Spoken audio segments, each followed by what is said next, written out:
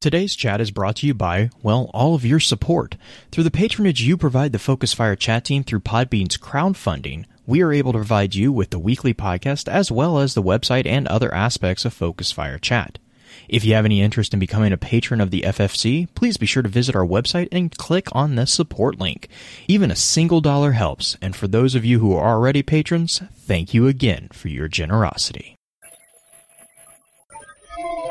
Welcome to Focus Fire Chat. Explore together. Welcome to Focus Fire Chat, recorded live on April 3rd, 2020 over on twitch.tv/FocusFireChat as we continue our discussion over game world creation with a special focus on populating those worlds. This particular episode will serve as what we have come to call the advanced session of the week's exploration, so congratulations to those who signed up for a deeper dive. Before we go any further, however, let's run through a quick introduction of who all we have with us on the show. As always, this is your host, Blue Crew 86. And this is the currently playing Xbox, and this controller feels weird now. Green-eyed music lover. And last but definitely not least, in the hot seat as guest co-host, we have our good friend Serena Bezos. I promise I can say that. Serena, okay. Serena, how are you doing? Good. Hi, my name's Morgan, or Serena Bezos. Yeah, I'm excited to do this 201 now. We got all the... Right? Yeah. We did all the intro stuff and the basic questions, and now I am ready to learn. I am ready to learn beyond just more. Well, and I mean, just to I guess just dive in too. You know, we kind of mentioned we were going to talk about tips and tricks for creating what different styles. You know, I've always kind of personally seen the different styles as the quest givers or the primary NPCs, and then backfill characters. I don't know, would that be how you see it as well, Serena, or do you have a different categorization of NPCs when you're looking at building them? So it really depends once more on the type of game that I'm running and playing. As, for example, this types of have for a Powered by Apocalypse game versus a D&D game are not quite the same. Mm-hmm. Yeah, you would have primary NPCs that you go to, the main shop owners that you want, the magic shop owners that you want them to talk to, the barkeep, maybe ahead of the guard. You know, you have various pinpoints, and then you just have, background actors in a way, just filling the space to breathe somehow, and you have to put life into it. So having various people walk through the market, or having of merchants hawking their wares throughout the town. They're just merchants, but they're not the odd bits and bobbles at the end that has the things that really catch your eye. Mm-hmm. Josh is in chat, and he would like us to answer the question: what level of NPC is attention, good people of the city? Attention, good people of the city. Well, hi, Josh. Good people. I think attention, good people of the city. You have to say it like that. You have to say it very it would be just someone the leader of the town, the mayor or the marquis, or could you have a town crier? The town crier. Oh yeah, town criers are definitely good too, especially if you want to pass out lore information in general. Criers basically spread rumors, tell about worldly things that are happening, a fire down at the barn, or on the brink of happening, or various things like that. And they might not have much past that point of information. The players themselves can take that information and be all right, do we want to do something with this? Do we just want to shake down the kid for the he has, or do we just want to ignore that altogether? So, okay. Do you have a culture in mind when you're creating these characters too? Besides the town crier and just the general roles, do you have a set of culture or quirks that you try to add into your different ones to give them flavor? Yeah, I mean, it really depends what sort of, I guess, genre I'm going with at that time.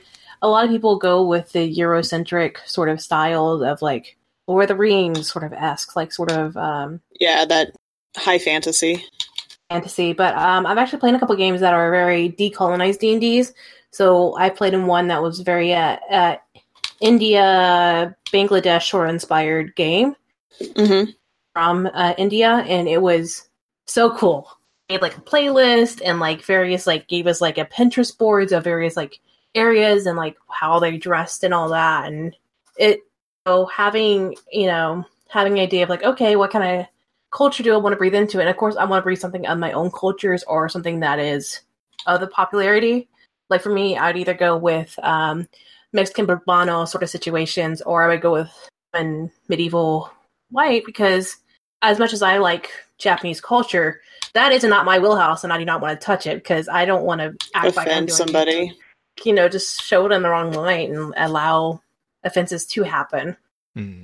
I'll stick to I made for season 3. I decided to go with I don't know if you guys heard of Sky Islands, which is basically out in the Chihuahuan Desert, where they have these mesas that shoot up to the sky that had the various different biomes within them. Top would be like a deep, rich forest, but once you get to the bottom where the ground level's out, it's completely dry desert. Oh, really? I think it's the Chihuahua National Park, I believe, that has that. And so I actually designed my region of the world that we played together, where like the cities themselves were kind of close together. However, due to the fact that they had to go down the side of the mountain and then go around and down through the valley and then back up. Mm-hmm. Going across would be like an hour, but with all that, it would take about 5 to 6 hours to travel. So it was definitely a difference in like geography just in general. And I did try to play off of using pueblas or like building into the mountain sort of styles with that culture. But, I just various things like that. Nice. I'm trying to Blue, when you're trying to design your campaigns and stuff like that, you're not doing a heavy focus on culture or anything like that, are you? I default. I mean, like, I'm definitely guilty of defaulting to the medieval, like European medieval, but that's like what, kind of what was being said. That's because I know quite a bit about that culture. So I'm comfortable with the like building in nuances for it. And I know kind of what would make sense. If I break this rule here, I kind of have an implicit understanding of how that would affect the rest of the structure, if you will. So like if you put in a caste system where they really didn't have like a strict caste system, how would that roll up or down in that type of society? I kind of have played around with that idea quite a bit. And because that's really the history that I'm comfortable with, that's where I kind of default to. That being said, I mean, I definitely don't hesitate to borrow from other cultures. Like I think that's where you kind of get some really cool like uniqueness, because once you get to a certain point too, the point of fantasy is to kind of branch out of the historical lesson. That's where some of the fun is. But I definitely gravitate more towards the historic, like the mid-European, Northern European medieval periods as far as my personal comfort level. I can definitely see that. I don't know if I've ever played a game that had, because you talk about designing these NPCs and you design whatever kind of flavor you have, but so often the ones that I've ever been exposed to, they don't necessarily have this grand like context that they're in, this grand cultural thing. It's more of, this is us in a costume. It's us. It's literally our modern day things. Like the groups that I've been in have not been able to disassociate enough to really design their world to be something beyond what they are. Yeah. I mean, and I think that's also, that might tag into the difference between a PC and an NPC, because I definitely see that more with PCs. Like player characters definitely tend to be, especially if you're in-person tabletop, that definitely seems to be the case. Whereas NPCs, like, I don't know, like for me, NPCs are so much easier to throw into specific, like, odd like archetypes, because they're by their very nature, they are not you. Like, it's when you play an NPC, it's not designed to be your like it's not really your character. Right. Whereas with a PC, or a player character, like, that is your character, and that's the only character you have. So you have, like, a lot more, I don't want to say investment, because that makes it sound like you don't have investment as a DM in your NPCs, and that's not necessarily true. Mm-hmm. But you have a lot more, focus. Like, you're not so laser focused with tunnel vision on that character. So, like, nuances that a PC would have, like, like what you're saying, Green, they don't have the maybe the cultural acumen that an NPC would have, is because that character is that character consistently.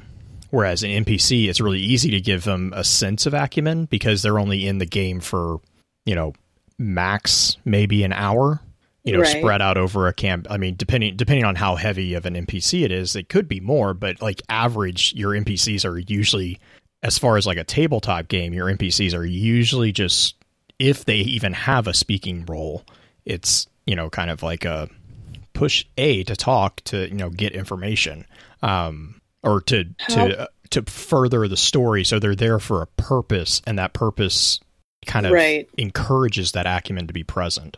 So how many, if I'm thinking from, like, a movie perspective, right? So you have your main characters, who would be your player characters if we were turning a movie into, like, a D&D game. Then you have your people in the background. You have your fillers, right? Those are the NPCs that have very, very low level of design built into him. Like, there's a very, very basic, he's 5'10", has a strong jaw, sells tomatoes. Like, that's maybe all that you really have on that guy, and he's getting a beer. Like, that's all you get. And then you have your mid-level, where they interact more with the PC characters or player characters, and then you have, like, your big villains, who are going to be these overarching characters.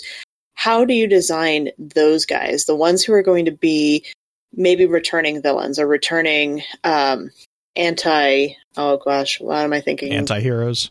And maybe not an anti-hero, antagonist. There we go. For me, I'll be honest, I don't, until I know that it's going to be worth it, because I put a lot of effort into them. So I don't, like, just to prevent myself from getting frustrated, because, like, I've had a lot of times where it's like, okay, that's the big bad, and it's not the big bad because of, whatever the party decided. They actually ended up pissing off another person, and, inadvertently ignored this one. They turned right instead of going left, like they were, quote, supposed to.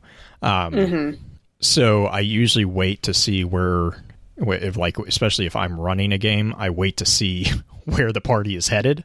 And, like, after a while with a group, you kind of have, like, a good sense of, okay, they're going to probably go this direction. I mean, they'll surprise you, but, like, there's usually a pretty good sense of they're going to go X, they're going to do X, Y, Z.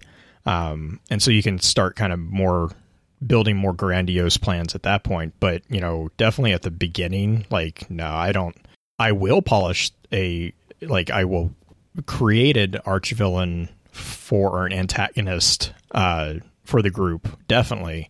But it's usually a hodgepodge one at the very beginning, because I'm like, I don't know what you guys are going to do, as much as I hope that you're going to go do this. That we have no guarantee. Morgan, I don't know if you have a different approach or what your philosophy there is. Not really, because at the beginning, you're just trying to establish who they are and trying to figure out how they fit into this wackadoodle story of life. I mean, ideas you might have brewing in the background of what could happen, but of course, you got to leave yourself open to the possibilities that things change. People go off the rails. They will take your plot, crumple it up, and try to Kobe it into a basket. And, yeah, it just flexible with what you design, because if you get stuck like, oh, this is the big bad, this is what's going to happen, and they're going to meet them here and all that. I mean, you can have that person, yeah, but don't expect them to see it whenever you want to see it. Like, right. And, I mean, like, you can shelve it for later for sure, and just like save them for like whenever you need them. And like, aha, now's the time to bring them out. I was going to say, yeah, I have done that before, or the other thing I'll do is I have an archetype, and so like I have like specific like items or specific motivations or something like that, just kind of floating, and it just hasn't been assigned to an NPC until I figure out which NPC they're going to go after. Okay, and then that NPC gets built out basically. But so like I have an archetype of like, no, this is the, he's a warlock or a wizard or, whatever. Because I mean, like the example you were talking about with like the mid-level NPCs. I mean, most NPCs, if I put a lot of effort into them, they're all going to be mid-level, to be honest. And then as soon as whatever it is that checks the box, that's like, oh, this is a person we really, like, or this is a person that, I mean, I've had parties who get pissed off about the weirdest things, and they like got mad at a character because a perceived slight or whatever, and instead of just kind of, I don't know, instead of just dismissing it, almost, I kind of was like, oh, okay, let's go with this. Let's pull this thread and let's make this actually personal. This is a character that you really didn't like for X or whatever, and let's make it more interesting. Let's make this the character that is actually in the background manipulating things, and it also gives the players that sense of, aha, I knew something was off. It gives them a sense of, called it, like the whole thing, the illusion of it at least. So no, yeah, go for it. Talking about the wizard I discussed earlier, some of them were very hesitant about her, like, oh, I don't know, should we trust her? And they're like, oh yeah, she's gonna help us, why shouldn't we trust her? And they're like, and then whenever she betrayed them, they're like, aha, you. And it goes the other way too, because I've had games. One of the games I've actually kind of recently started playing, or I played a little bit. We had a character who was supposed to be the big bad, and through some like random, I don't even remember how it all went down, but they actually redeemed her, and she actually became an ally, because they were able to. It was basically, you weren't supposed to be able to do, like, you weren't supposed to get involved because she was supposed to be a background character, and then she was supposed to build into like an MP. We were doing like a one-shot campaign thing, and I can't remember which player did it, but basically the one little brushing shoulders moment, they were like, oh hey, and they actually started a conversation with the character, and they actually gained her trust before she had this bad twist. And so when this bad event happened, instead of doing the whole dark thing, it would make no sense for that character to do that. And so it was like it opened the door to them actually saving a character, which was really cool, because it's not just always these guys are evil, blah blah blah. Sometimes what's even more fun is them coming up against a big bad and then being like, hey, wait, I know you, like, and it's like, and they can, and especially with especially with games where you encourage like the role playing aspect, that's a really good opportunity to be like, hey, if you can roll with the punches enough to actually role play your way out of this, I'm definitely going to let you do it. Like, I definitely encourage, when I play or when I run games, I definitely, will encourage people to role play their way out of a situation instead of fight, because it's just so much more interesting. And it also, again, it creates that investment, if you will, of the character or of the player. How much of, when you're judging a role play, this is more of a mechanical question as far as interaction with the NPC.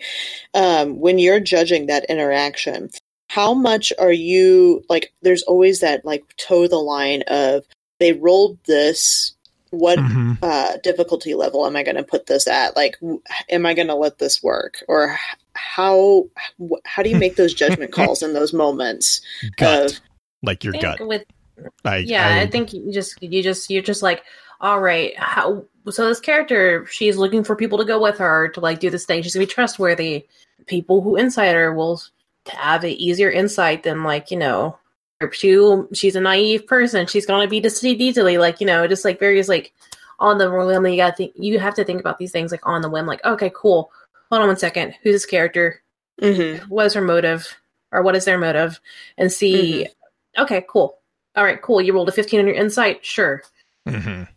Yeah, and I was going to say, like, that's definitely where D&D is nice to have too, because D&D kind of sets a standard of like those split, like air quotes, split minute calls from a DM standpoint. It is like, nice. It is nice to have those. It's actually one of the things I say a lot is I understand people not liking D&D because I get it. It's a steep learning curve, but I've been in enough role-playing games that inevitably there is a fight that breaks out sometime.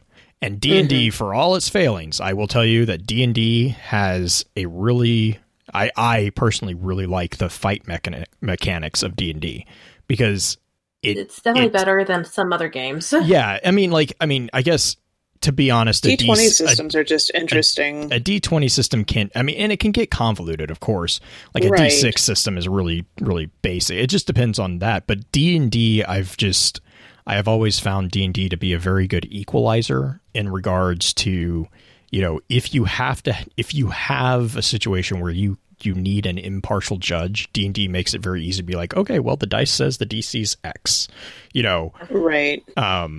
That being said, I'm a really big fan of like just using it as like the spirit of the law, if you will. I'm like, you know, yeah, the DC is supposed to be 20, but you know this person and the last interaction you had with them was really good. You know, if it was a merchant, you gave them a deal or, you know, whatever.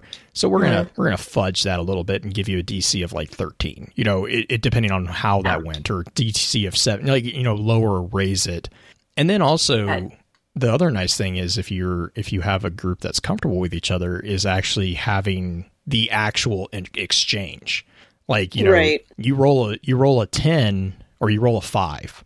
I mean, okay, so you kind of stumble on your words. But if then they turn around and they're like, no, blah, blah, and they actually, you know, present, like put it out there, or they, you know, whatever, could stay in character and they actually manage in character to redeem it. I'm like, I'll give that to them. I mean, you know, that's just me though. Yeah, if they can roll themselves out of like the shallow grave they just dug themselves into, then I will give it to them. Sometimes I'll even give them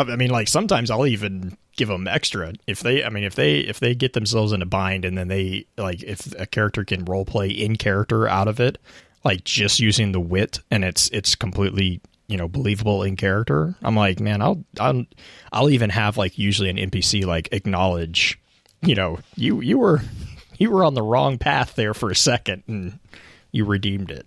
But do you ever create NPC specifically to not necessarily bother, like you don't want your player characters to have bad experiences, but like if a player character has a specific phobia or fear, do you ever create NPCs to poke at them a little bit, not necessarily in a mean way, just to... I do it because... Real quick, is it the character that has the issues or the player that has the issues? It would be the character. So like if the character... not a trigger, not trying to trigger the person, but say the character has... The character itself has a fear of halflings or has a fear of a certain race or whatnot. It's their character prejudice, not the player prejudice. Then I definitely would, because racism... I think that's kind of our discourse job in general as with D&D is that like there's equal... I can go on to like another discourse of racism within D&D and the Tolkienisms of, of the design, but we're not going there today. So, that's a slippery slope. Right? I've been dealing with it a lot. But my God. Yeah, but I would definitely would, just because it's still part of that world. I mean, just because it's hateful against these certain, races doesn't mean that these people are not going to exist in this world. Has that ever backfired on you? No, because I don't allow it to. Gotcha. I would say the other one that I really like doing is usually what I'll do is I'll give players, I'll give them bonuses if they take like flaws, which is kind of a concept that is especially prevalent in White Wolf. Yep. Yeah, like flaws are huge, but because the entire point of it is it's something that you should try to overcome. Like that's a good balance. Oh my gosh, it's so good. It makes your character so much easier actually to role play. I like it because it actually makes them more like they're realistic. They're 3D. They're not going to be like, I'm a hero. I could do all these things. Look at me play my lute. It's the difference between a Marvel character and a DC character. Mm-hmm. I mean, and so like with that sense, when I have the players do that, we also like, if I can, I'll sit down and I'll like chat with them about it. Like, hey, you have this particular dislike of, or not even necessarily a dislike, a fear, even a phobia of something. And it's like, is that something that the character is going to try to overcome? Because then the other thing is if they overcome the phobia, I don't take away the bonus. So then what happens is in the end, if they can actually overcome that challenge, and I don't make it easy, but I mean, if they overcome the challenge of whatever phobia or whatever flaw they have chosen, they then not only get to keep the bonus that they got because they took the flaw, but then they don't have the negative effect of the flaw. So in the end, their character is actually more powerful. And I've always found that that's actually a really, like, people have a lot of fun with that. Because it encourages them to actually open the channel being like, oh, wait, this could actually be, a situation where the character actually has growth. It's not just it kind of helps encourage not just being a hack and slash, which gets really boring really fast. Yeah. Blue, I'm running low on questions, so I'm like trying. Well, and I guess no. I guess the thing is like, we've talked a lot about like mechanical systems and stuff like that, and Morgan, right. I don't know, do you have a lot of familiarity with like a more, not really, I mean they're collaborative a bit, but in the sense of like writing a story, like do you have any thoughts on like some good strategies or good approaches maybe to creating not primary characters but secondary characters within a story or even fan fiction? I guess that technically fits the bill too. Yeah, I mean, I haven't done much writing since my high school fanfic years. So we'll forgive you. What? I didn't say anything. Oh, honey, we all have that account. I think just in general, like you would make a character that you'll make a character who's there and like various off the cuff, because with stories you kind of want to plan out your beginning, middle, and end, unless it's like an ongoing fanfic that you never finish because you decide if you forget your password one day to a live journal and that, but you with the difference between storytelling, like writing a story versus role playing, is that you have control of the story, the narrative, and all that jazz. But with the role playing games themselves, you just have PCs. You don't have really control of the direction the story goes itself. Mm-hmm. So I think with writing a short story, you actually have the ability to like, the NPC that I want them run into, but eventually I wanted this to be like this person's lover, or like, I want this person to like be betrayed and become their enemy that they're going to face at the end, and they like make those plot points and like make those strings and have a conspiracy theory board of like character connections and like where they're going within the story itself. Mm-hmm. With whenever you're playing a game and running it, you can't really do that until after that session. You're like, all right, cool. How is this person interacting now? Which way can they go? Do they even matter currently? We'll figure it out later in a minute. Just put a sticky note saying it with a question mark on it. Mm-hmm. There's a lot of penciling in on games because like I always joke, it's like the DM has to be on call like during the game, but the actual work comes after, because then you have to take all the disparate pieces and be like, oh, okay, this is how they all connect. You're like, all right, time to make this puzzle. Yeah, time to make this story work. Oh, no, okay, well, I'll save this piece for later. Or maybe I'll go to like another piece. Where did this piece come? I don't remember this piece. Okay, well, oh, it's cool. Mm-hmm. Yeah. When you're reviewing those sessions, when you're coming in, especially in D&D, like you said, it's a little easier in some ways because, well, easier and harder. It's easier to write a collaborative story in so much as that everybody is continuing to work together. So the creativity is coming from multiple brains, which is nice, but it can also be, I would imagine, a bit harder it's harder to control the story, but it's easier to control the flavor of the story, I guess, or not control it, but have unique flavor to the story depending on the players that you have involved. Mm-hmm. I guess my question is more of, with that in mind, is it almost, do you ever consider bringing on somebody else to flesh out the NPCs in a story like that you're writing rather than playing? Do you bring in another person's perspective to help flesh out these characters or come up with ideas for it? Or do you even hash out ideas? Do the ideas just come straight to mind and you end up just playing through the scene in your mind as you're writing it? I would definitely, I like talking to people about things. I like talking through certain aspects. That's how I am. Like, if I can, just throw my word vomit at you, hopefully you can pull something from it and like piece it together and help me be like, this is what you wanted. You just said all the things, but you said them out of order and like in a direction that you did not want. I was like, oh, cool, thanks. So I like soundboards a lot whenever I'm talking about character design. Like, when I was running at Vigilante, it was nice to have other DMs there, other dungeon masters there, that I could be like, all right, I'm stuck. I don't know what to do. Like, or like, I have this person and they're like, you know what? You could probably use them for this. I'm like, yes, do. Okay, thanks. So it's good to just have people to talk to that aren't, I mean, you can talk to your players, yes, if you want to, like, have them help out with. I also like using them for like generic well, like I like them being like, oh yeah, name 2 people that within town that's just somebody important, just, and they'll be like, okay, Ted the tomato farmer, and like Ted is getting a lot of airtime. You know what? Ted deserves it. We're sponsored by Ted. Sponsored by farmers. Sponsored by farmers. Farmers for America. Farmers.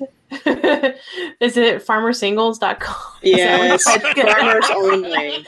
Farmers only, that's right. Yeah, okay, so full disclosure, I come, being from Kansas, I am from a family of farmers, and both my brothers are farmers. I have a brother who has used that. It is hilarious. It's hilarious to talk to him about it. But like, so how's the farming life going? How's farmers only? How's the choices? Little slim pickings? You should move to Iowa. No, I love my brother. I don't tell him he should move to Iowa. I do tell him he should move out of my father's house, though. Shame through. A little bit. Anyway. Yeah, you sometimes it's good to have people that you can bounce ideas off of, but also good if your players, let's say like they made some NPCs in the town, like, you had a session 0 and they named a couple people. I'm like, all right, cool. You can always go back to them later and be like, hey, so-and-so, what are they like? Like, tell me a little bit about their life. So you can actually inconspicuously like pull more ideas from them and eventually maybe make them another plot point of some sort. Okay. Ted is looking for love in all the wrong places. How do you help Ted the tomato farmer find his first wife? I guess? I don't know. Question mark? Where are we going with this? I don't know. I love just spitballing ideas with people. Like, I have not played a formalized D&D game or anything like that. I've done a lot more play-by-post and more of just like role play. And there are a few NPC characters that we bring into the conversations because we're playing DM as well as player characters at the same time while we're doing this. So we're also pulling in other characters to help with the story. It can become convoluted if the players are not experienced. Is there any way that you keep like a journal for it? What is your method for keeping all the different NPCs straight, or if they're even going to matter after the one session that they show up in? I try to at least write their name down and like a generic who they is, because NPC they're like, oh cards. yeah, we want to talk back to Regina. I'm like, who's Regina? And like, oh, remember 5 months ago we ran into her. The I'm like, super special what? lady that you spent 30 seconds putting together. Yeah, I'm like, I'm like, oh shoot, hold on. I'm like, Dinner with Schmucks, the Gallic Naxx's like characters with all the the numbers like rotating around his brain, just like calculating. I'm like, oh no, oh, where is she? What has she been doing? How is life for her? What is life for her? It feels like you've ignored like a family member for a while at that point, don't you think? It's just like, oh crap, what have they been doing with themselves? Catch up on Facebook quick. Right? That's actually a good way to look at it, though. Sorry. That's what I use. I use NPC cards, actually. Like just write them down NPC like an index card, and you just stick it off the side. Yeah, pretty much. I mean, it's like it's basically the equivalent of like a Post-it note, because then it's like it also the little lined index cards are nice, because then if something does happen, you can like write a quick little like blurb and be like, yeah, this happened. And then, when inevitably someone does come back and be like, well, what about Tom? What happened about that? And it's like, I don't even know who you're talking about. But then, you go back through and you can have, oh, okay, you stole 5 gold pieces from this farmer and he's pissed as hell at you. Like, because, oh, that guy, it's like, yeah, I've always found that to be a little bit easier to do. It helps direct encounters Ted's too. rival. Oh gosh. Is Tom the potato farmer? I don't know. We'll have to collaborate with chat on that one. Right. All right, chat, let us know what Tom does for his living and who he is and what his biggest wish is for life. We are getting a full-fledged world here. We've got a city with the bartender. By the end of the chat, we're going to have a Hamlet of our own. Was it a bartender? What was his name? Bob? Is that what you call him? Bob, yeah. Bob the bartender. Regina, who has got some stuff going on with her. She's super secretive.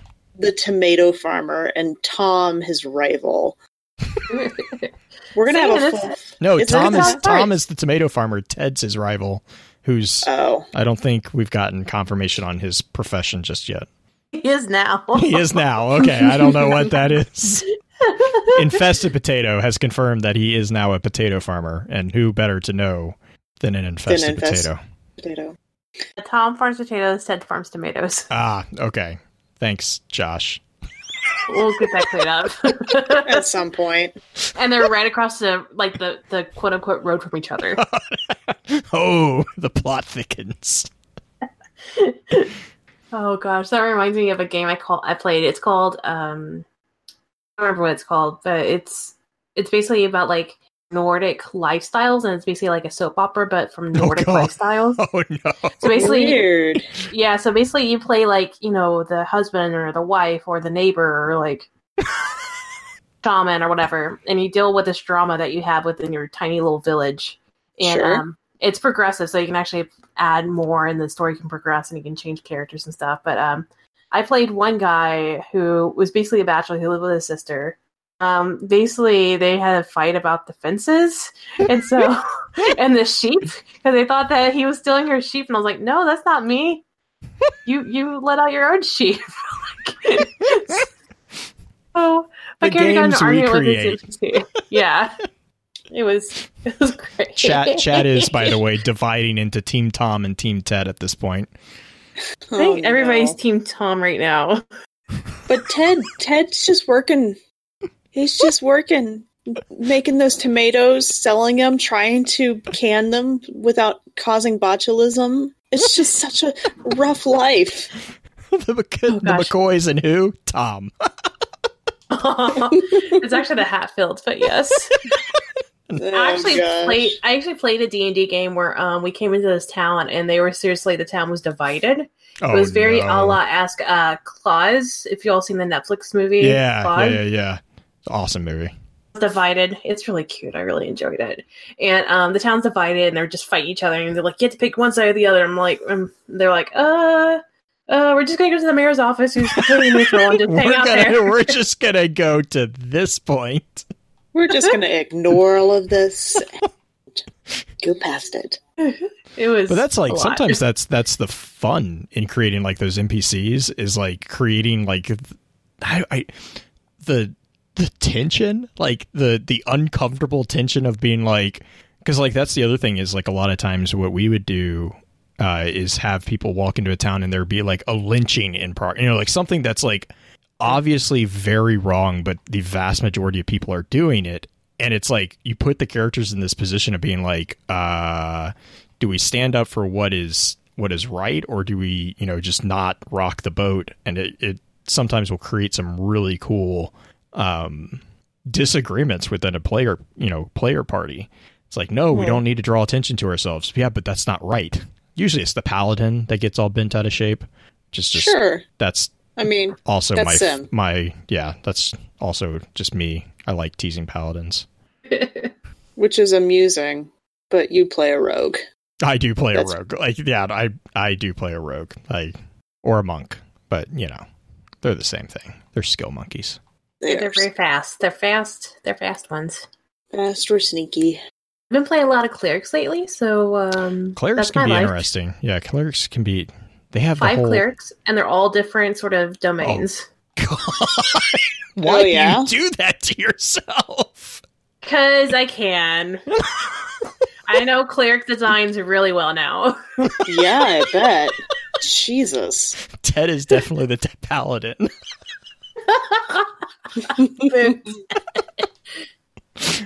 Uh-huh. I keep thinking I just finished up Schitt's Creek, and I'm just like, every time I hear Ted, I'm like, oh, Ted. Right? That's actually a show I know. Julie watches that show. So I had people tell me for a while to watch it, and I was like, okay, cool. And I finally watched it. I was like, yes, I see why. This is delightful. Mm-hmm. It is kind of fun. Gosh. Okay, so that actually brought up a good point, though. Do you make your NPCs have archetypes like their player characters do? Like if Ted was actually a paladin type personality, obviously you wouldn't necessarily give them that unless they're unless you want to have fun, right? I don't know. Like how do you handle that? NPCs with character archetypes are dangerous. Are they? I've done it on occasion. Yeah, they can be.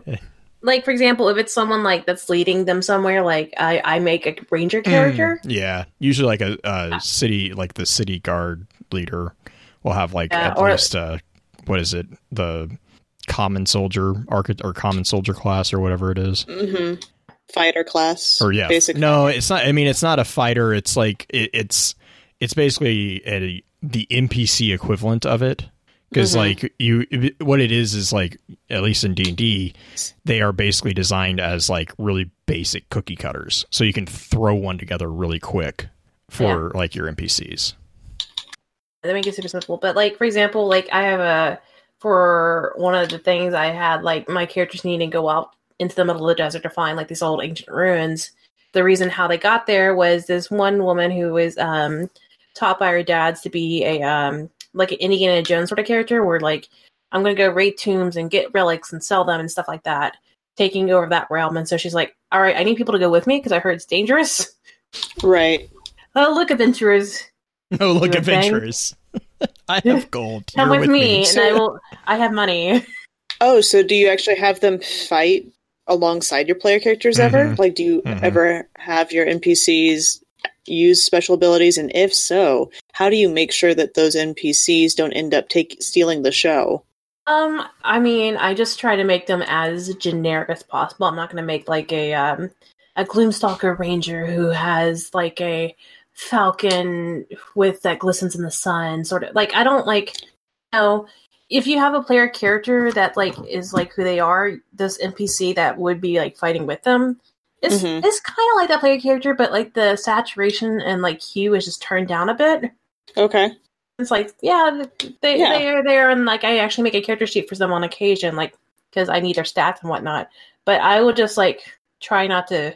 They'll be part of the story and like be there, but like I want to let the players do a lot of the talking because honestly, I don't want to talk to myself in 2 different voices at once. Right. And then like do like the whole like back and forth thing in my chair.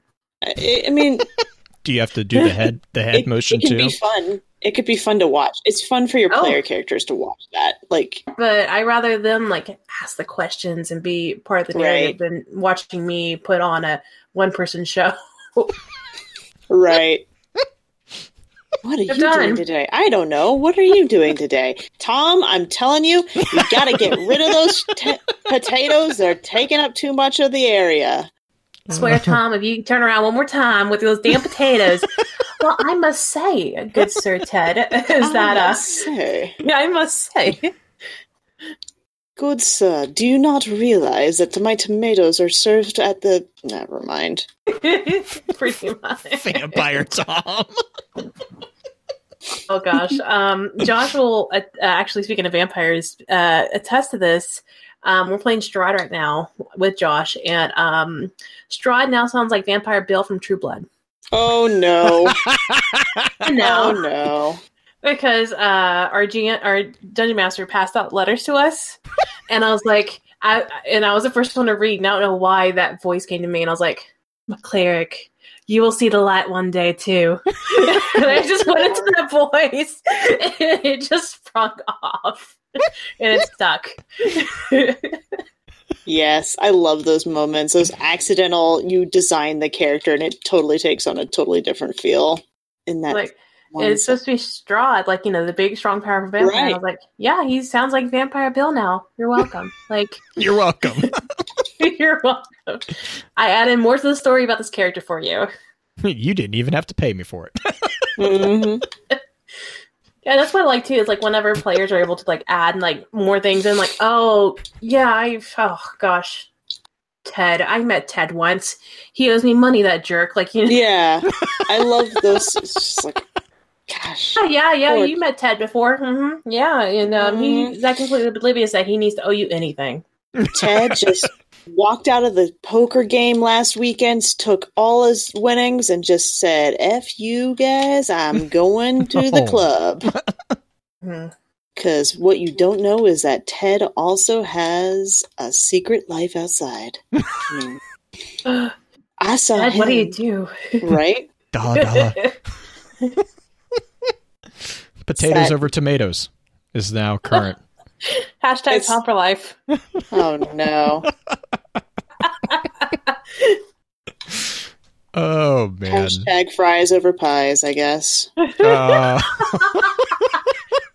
Wait, tomatoes aren't pies? Or is there a tomato pie? They could be. There probably is. So you probably Depends. could. Is there a bard among us?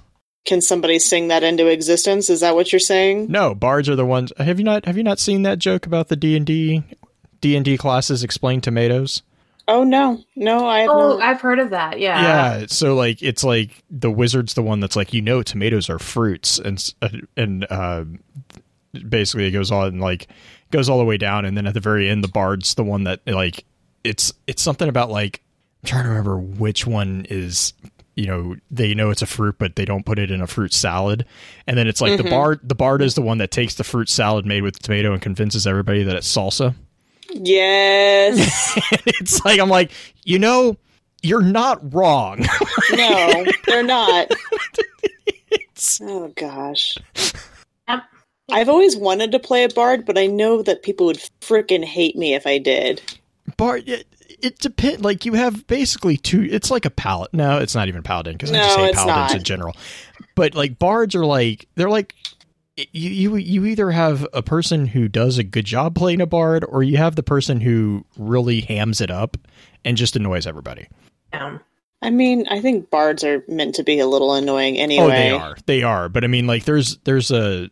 It's like the oh god, what is it? Dandelion from Witcher. Like, yes. There's a line where it's like it's endearing and then it's just annoying. Mm-hmm. You are a pie with no filling.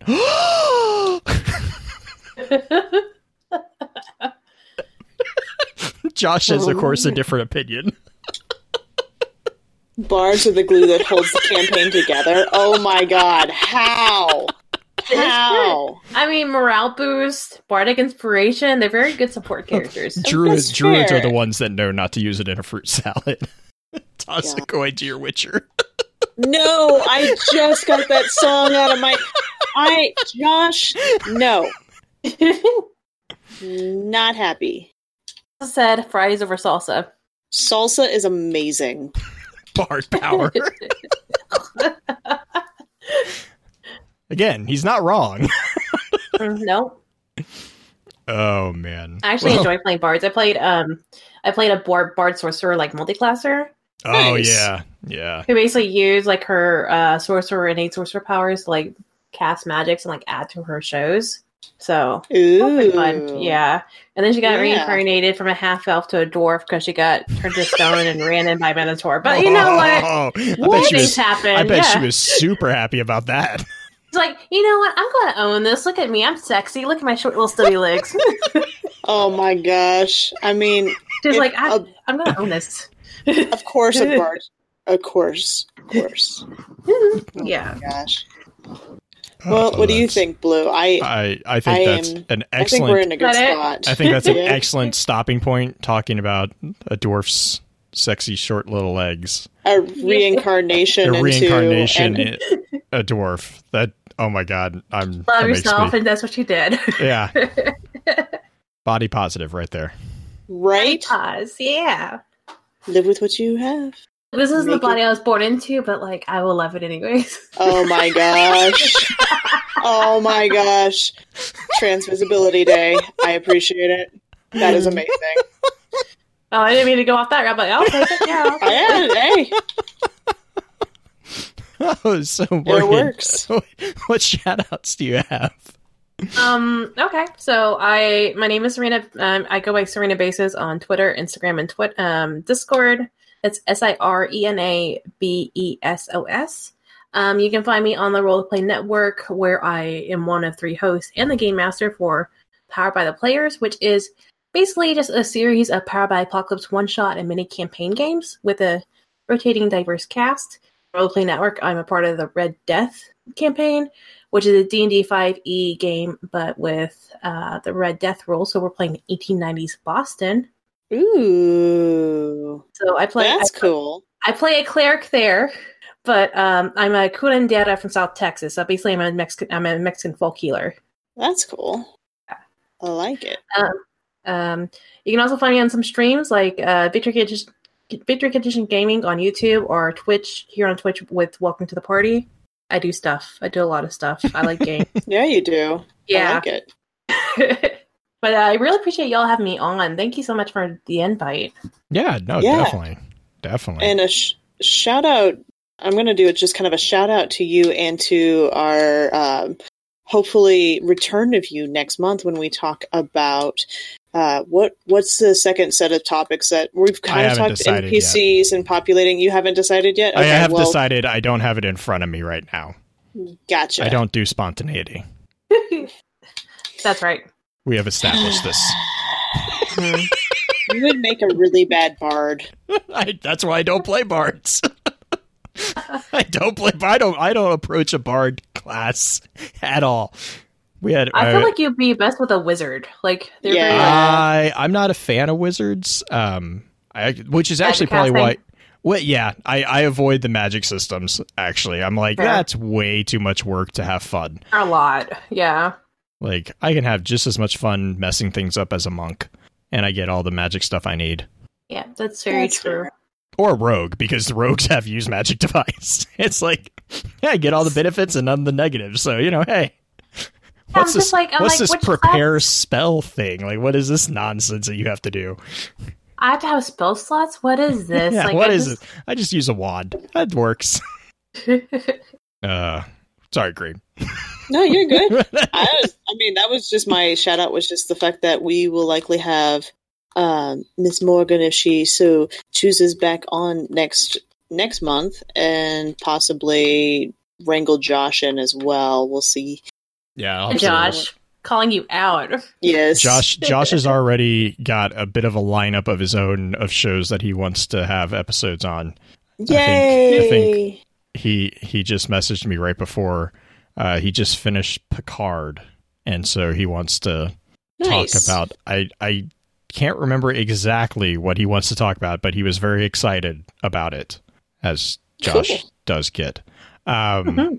But I think what we're actually going to do after we get done with the game, like the next one is the last one that I had for the Game World one, and then I think what I did was I promised Mochi Llama and Josh a chance to get on and hash out their Voltron. Oh no! Thoughts.